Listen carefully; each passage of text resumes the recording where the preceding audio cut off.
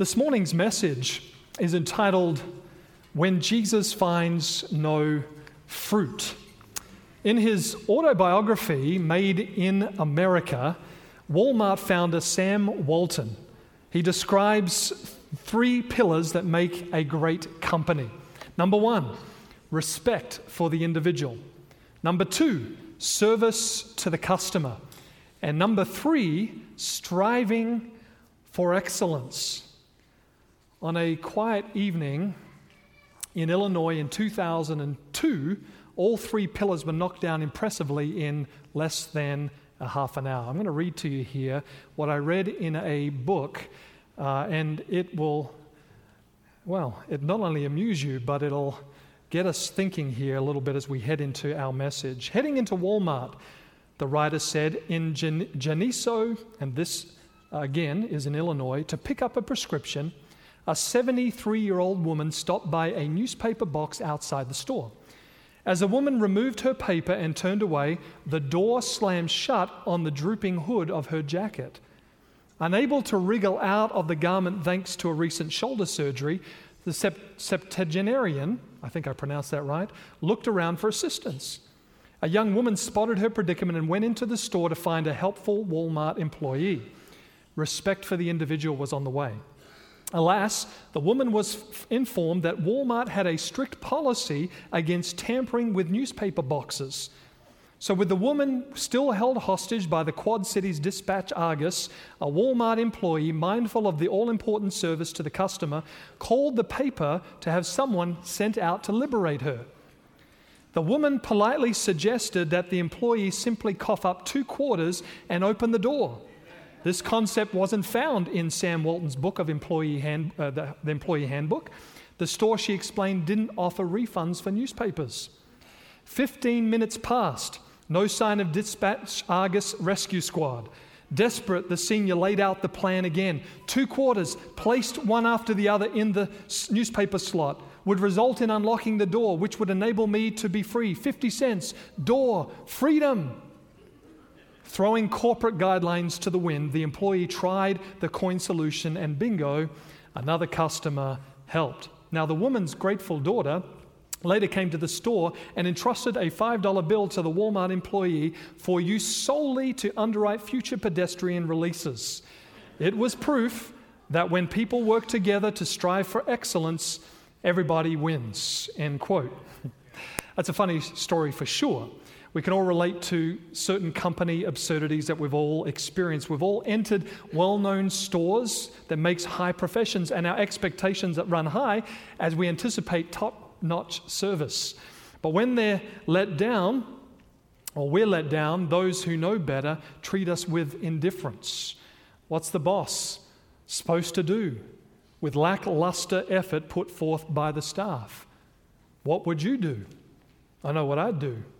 What's a God to do with his people when they don't meet his simple expectations, especially when every provision has been made for their success? Jesus tells another fascinating story in the Gospels, and I want to invite you to turn with me to Matthew chapter 21. Tells another story that answers this very question. This one is right on the heels of the one about the 2 boys who were told to go out and work in their father's vineyard. That story was related to highlight the importance of obedience to the Lord. This parable answers the question, what's a God to do with his people when they don't meet his expectations? It's a tough question. We're dealing with solemn subjects here this morning, and so let's continue. The story is related. The story is shared. The parable is about a vineyard, but in this case, it's leased out to tenants that are to be cared, this vineyard is to be cared for. So let's read Matthew chapter 21, and we'll read verse 33 together. Matthew 21 and verse 33. Hear another parable. There was a certain landowner who planted a vineyard and set a hedge around it, dug a winepress in it, and built a tower. And he leased it to vine dressers and went into a far country. So Jesus tells the story about simply a certain landowner who rents out his vineyard while he goes away on a journey far away. Jesus is referencing the vineyard analogy God used to speak to Israel back there in the time of Isaiah. And when you read there in Isaiah chapter 5 and verse 1, Israel is the vineyard. And the men in that vineyard, according to verse 7 of Isaiah chapter 5, are the pleasant vine. God planted his vineyard, his church.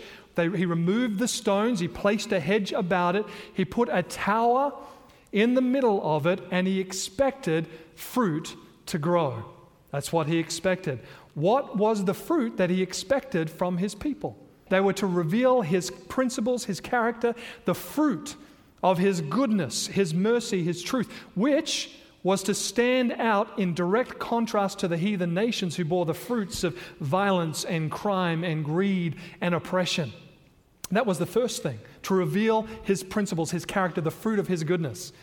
The second fruit they were to produce, and it's up there, was to lead others to trust God. They were to impart the blessings they received at the hand of God to others. They were to help them become acquainted with the true God. And the history of the Jewish nation started when he called Abraham out of idolatry to preserve God's truth about him. And his children and his grandchildren, Isaac and Jacob, and then, of course, Joseph also bore witness to the true God. And then God delivered Abraham's descendants out of that pagan nation, Egypt, to serve him and to continue the witness borne by those who came before. The possibilities for Israel were phenomenal. Phenomenal. Obedience would make them a marvel in prosperity, in wisdom, in skill, in enterprise, in health, in wealth, and most importantly, in character. All of these favors, however, were conditional upon obedience. Obedience to God. Adam lost Eden through disobedience. So through Israel, God wanted to teach the nations the important spiritual truths of redemption and how to reclaim Eden. Having a relationship with God, obeying God. This is how restoration of Eden occurs. But sadly, as we know the story pretty well, they didn't fulfill their purpose. In Isaiah chapter 5, instead of bringing forth good grapes, they brought forth wild fruit, wild grapes. God had done everything for them to prosper and to succeed, but they failed. And so what's a God to do when his people don't meet his simple expectations? The story continues in Matthew chapter 21. Jesus isn't done yet. So the vine dresser, the landowner, leases out his vineyard to these individuals so he can go away to a far country. Verse 34, now, when vintage time drew near, he sent his servants to the vine dressers. He sent his servants to the vine dressers that they might receive its fruit. And so when the time had come for the landowner to take stock of his vineyard to see if any fruit was produced, he sent his servants. He sent individuals though to go and take account. So the landowner sends his employees to inspect the work of the tenant. Isn't God good? God is good. We're talking here about his church. God established his people there, back there in the Old Testament, established them. They weren't doing too good in general at fulfilling his purposes. And so God sends someone and sends somebodies to help out. Sends somebodies to guide them and to lead them. He doesn't just leave Israel to herself, but goes after her to see how she's doing and encourages her to meet her high expectations that he's justifiably placed on her. But sadly, they don't listen. The story continues, verse 35, and the vine dressers took his servants and beat one and killed one and stoned another. Verse 36, again he sent out other servants, more than the first, and they did likewise to them. They refused to change. They refused to be transformed. They refused to bring forth the fruit of humility and self-sacrificing love. If only they had realized that the outcome of their attitude would be robbing others of the religious guidance and holy example their heavenly Father had desired of them, but instead they made the sacred things of God appear a farce. They became a huge stumbling block to the heathen. and they turned away from ever having the chance of receiving salvation through the Savior. Of course, the tenets in this particular parable that Jesus is teaching represented the religious leaders, not only of New Testament Israel, but Old Testament Israel. They were not true to their trust, and they were self-serving. They had read the handbook, they'd read the law, they'd read the Word of God, and they'd pledged themselves obedience to it. All that the Lord has said, we will do, is what they said. But instead, they placed policies around the intent of the law, thus loading heavy burdens on the people, enforcing them to conform to the customs not founded on the Word of God. All these heaped up requirements, in turn, made God's people indifferent to the hurt and the needs of those not only in their midst, but also of those outside the camp. And as we're going to put it up on the screen, if you don't mind, they were stuck between policy and piety. That's where God's people were, stuck between policy and piety. They were stuck between knowing what they knew to be the right thing to do. Human decency based on humility and self-sacrificing love. That was spelled out in God's holy law. And they were stuck between that and mounted up policies, loopholes to avoid going out of their way to help others.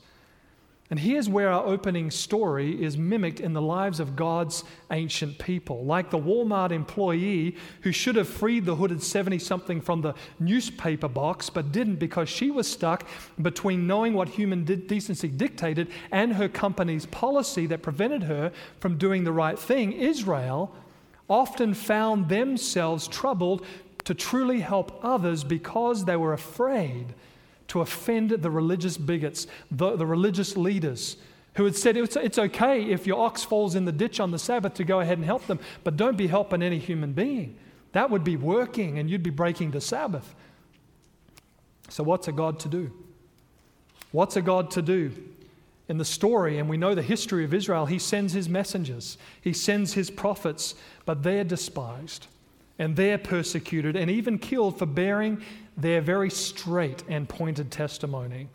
Just read the stories of the Old Testament and you'll quickly find that in general, Israel often despised them. I don't know one prophet that I read about that had a cushy job. Their job was tough. And if there was a prophet that I wouldn't want to be, the prophet I wouldn't want to be was the prophet Jeremiah.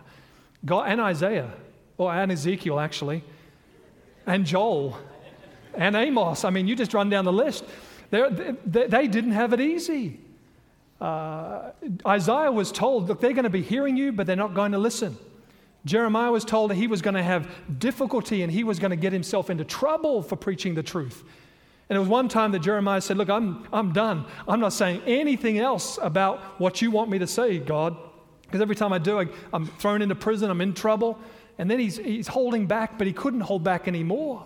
And he says, I was weary with forbearing and I could not stay. He had to speak and proclaim the word of God. No prophet had it easy. And the work wasn't to the heathen, to those who didn't believe. It was to those that believed that they had the greatest trouble with. The people of God. So what's a God to do? He sends them. They despise their prophets. They despise the messengers. And so what he does, according to the story, let's take a look. Matthew 21. Verse 37, then last of all, he sent his who? Son. He sent his son to them, saying, they will respect my son. Surely they'll respect him. Verse 38, but when the vine dressers saw the son, they said among themselves, this is the heir. Come, let us kill him. Seize his inheritance. So they took him and cast him out of the vineyard, and they killed him. I mean, it's strange logic, isn't it? If we do away with the heir, we'll have right to the throne. You think the king's going to grant murderers of his son to the throne? Jesus is speaking, sharing the absurdity of their reasoning, because that was the absurdity of the reasoning of God's people back then, where they even took the son. They rejected him. The religious leaders resented Jesus because Jesus was popular and was leading people away from them and their teachings. They got very nervous. And they rejected Jesus. And on that farce of a trial, and when Jesus was brought before Pontius Pilate, who did the crowd ask for? They didn't ask for Jesus, they called for Barabbas instead. They declared at that time that they had no king but Caesar and asked that the blood of Christ be on them and on their children. They killed God's only Son. And they did this while declaring themselves to be the children of Abraham. So what's a God to do with the disappointed performance of his team, of his church, of his people? Look at verse 40. Therefore, when the owner of the vineyard comes, Jesus asks the question, the clincher. This is it. Have you been with me up to this point? He asks them. Here's the question for you, he says. Therefore, when the owner of the vineyard comes, what will he do to those vine dressers? They said to him in verse 41, he will destroy those wicked men miserably and lease his vineyard to other vine dressers who will render to him the fruits in their seasons. They didn't know that the story was pertaining to them. They had no idea, and so they shared the truth of the matter. And Jesus said to them in verse 42, have you never read in the scriptures, the stone which the builders rejected has become the chief cornerstone?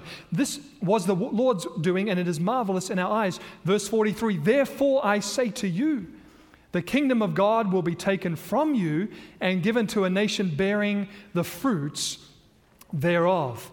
God said, look, you've not been bearing good fruit, you've been bearing sour grapes. And I'm going to remove the blessings and the prerogatives of the gospel from you to someone else, others who will bear the fruit. God will give it to the people who will bear fruit for him. Of course, Jesus was thinking prophetically here. The Jews knew and read and knew very well the stories and the prophecies in the book of Daniel. And right there in Daniel chapter 9 was a prophecy that predicted the coming of the Messiah. The prophecy said that he would be baptized in this year and that he would be cut off in this year. They all knew that this prophecy in Daniel 9 related to Jesus, the Messiah, and their time was just about up. By the time Jesus came upon the scene, how many years were left in that great 490-year prophecy? You remember, Daniel said 70 weeks. Gabriel said to Daniel, 70 weeks are determined upon thy people cut off until give them time to get their act together, to sort it out. I'm going to give them 490 years from the going forth of the commandment to restore and rebuild Jerusalem until Messiah the Prince shall be 483 years. How many years did they have left? From 457 BC, when that decree went forth, it was the most complete decree for the Jews to leave Persia, to go back and rebuild their city, their temple, their religion, their state, go back and do that. 457 BC, all the way until Messiah the Prince, 483 years. It would give them how long? Yeah. And Jesus died in the middle of that last week. The last 7 years, when Jesus died, there was just 3.5 years left. That's why Jesus told his disciples, you don't go out there. You go to the lost sheep of the house of Israel. When you preach, go to Jerusalem, go to Israel, then go to Samaria, and then go to the uttermost parts of the world. Take it to my people first. They've only got a short time to get their act together, and they're not doing well. 3.5 years left. Jesus was thinking prophetically. He was pleading with his people, it's going to happen if you don't shape up. So that was then. What about today, the church? What about us personally? What lessons are there for us when Israel failed? Where Israel failed, could we be at risk of repeating ourselves? Number one, I'm going to share with you 6 points. You can mark them down real quick. We're going to go through them. Number one, the Jewish nation prided themselves in their temple and their heritage, which while the simplicity of godliness was lost sight of, and the lost was seldom reached. Is it possible that the work of making mention of God's goodness and telling of his power is often sidelined for the sharing of the stories of the good old days? I was a pastor of my first church district. One church, they called themselves the Used to Church because they used to do this and they used to do that. Things had changed quite a bit. They were the Used to Church. Some churches remember and reminisce about the good old days. And while it's good and important at times to reflect on how God has led his people in the past, and we're admonished to do that, because it'll give us courage for the future as we see how God has led us in our past. While it's good to do that at times, doesn't the same God who led us then want to lead us today? While some are pining the glory of the yesteryears, God is waiting for those who profess to serve him to begin writing a new chapter in their history today. What God did back then, he'll do today, amen? Surely. So number one, the Jews prided themselves on their heritage and their temple. And God's people could be at risk of doing the same thing if we're not careful. Number two, Israel failed to possess the land. They failed to root out the enemy, and they became influenced by the enemy, not leading the enemy to Christ. We don't want it to be said of us that our zeal is cold and our service is feeble, therefore being marked as unfaithful. We don't want the world to see that we've lost our spirit of self-denial and cross-bearing. Will it be said of us, not producers but consumers? Number three, the leaders failed in their responsibility to the people. And this is talking to the men. God asked the shepherds of the Old Testament era, "Where are your sheep?" And God asked the religious leaders of Christ's day to give an account of the privileges God had bestowed upon them. Don't you think that God will come to the men of the church and say, "Where are your families?" Surely he will. Don't you think he'll come to the leaders of the church and say, "Where is the flock that I entrusted to you?" The responsibility lies on the shoulders of the gentleman. Number four, God's people failed because they didn't listen to the prophets. How well do we listen to the Word of God? This is written by the prophets, amen? How well do we do listening to the Bible? How do we take time to apply the words that we read there? Not to say, "Oh, that's a nice idea, Lord, great, I'll get onto that another day." God wants us to take what we read and apply it by his grace, to be doers of the Word like we were talking about earlier, not just hearers only. We've got growing to do. God knows that. Number five, Israel failed because they didn't truly obey God's law. You know, legalism, we could define legalism in three ways. Legalism could be defined in three ways. First of all, the futile attempt to earn salvation by one's own performance. That's legalism. That's the common definition we hear about legalism, or on legalism. It's someone's futile attempts to earn salvation by their own performance. But legalism is also the gaining of assurance by achieving a minimum standard. By saying, "Lord, it's okay if I don't measure up. I'll just do this right here, and we'll be good, won't we? We'll be all right." While we neglect something in our lives we know we ought to be doing, or stopping something we ought to stop doing, and being satisfied with that low standard, that's also legalism. Really, legalism is changing the purpose for which God's law was intended. God's law was intended to reveal to us our need of a Savior. And then when Jesus comes into our life, we look back into the mirror of his law, and Jesus is supposed to be reflected in every respect.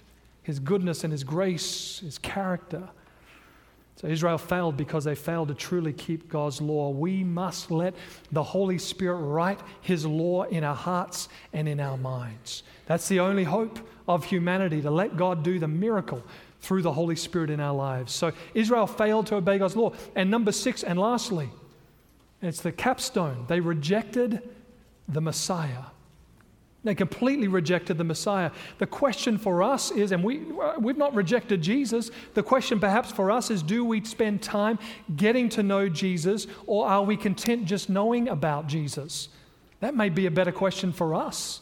I don't think anyone consciously here would have rejected or will reject Jesus, or has rejected Jesus, but are we spending time with him? Are we content getting to know him better, or just to know about Jesus? A Christian may not reject Jesus, but it's just as dangerous, if not more, to neglect Jesus. Hebrews chapter 2, verse 3, Paul asks the question, what's going to happen if we neglect so great salvation? It's a rhetorical question. How shall we escape if we neglect so great salvation? He didn't say reject it, he said simply neglect it. And so for God's people today, how are we doing when it comes to Jesus? Are we spending more time with him than with stuff, with our remote controls, with stuff. You fill in the gap. Whatever the gap is, whatever that is, do we spend time with Jesus, the one who spent time with us, who laid down his life, who lives for us, who's coming back for us? Everything he does is about you. It's time that God's people and what they did was all about him. Glorious possibilities can be realized by our loving obedience to the Lord. Let's not forget the big picture here. What a great honor God has bestowed upon us. What a huge privilege he's given to us to represent him in this world. And in return, the least we can do is to render him the fruit that he so longs to see in each one of us and in his church, the fruit of love, the fruit of humility, and the fruit of self-sacrificing service. That's all. That's all. And not much when compared with all that Christ has done for us. Not much when compared with the glories that will be revealed in us when Jesus returns. Not much when we consider what awaits those who love Jesus with all their hearts. It's not too much to ask, is it? We may have fallen in our attempts, yes. We may have tripped up on our efforts, forgetting that God wants to help us, yes. But the good news is that God loves us and is willing, if we're willing to be picked up and have him set our feet on the right path to do for us what is impossible for us to do for ourselves. Jesus wants to bring forth fruit in each of our lives. And even though we may have placed him second best in the life, or we may have never really accepted him as your personal Savior. He's a Savior, but is he your personal Savior? Oh, my friend, he's coming toward you and he offers you the greatest life you could ever possibly dream of having right here and beyond right here, holding out to you the marvelous possibilities of future life and an eternal life with him. He wants to help you. The question is, will you let him? This media was brought to you by Audioverse, a website dedicated to spreading God's Word through free sermon audio and much more.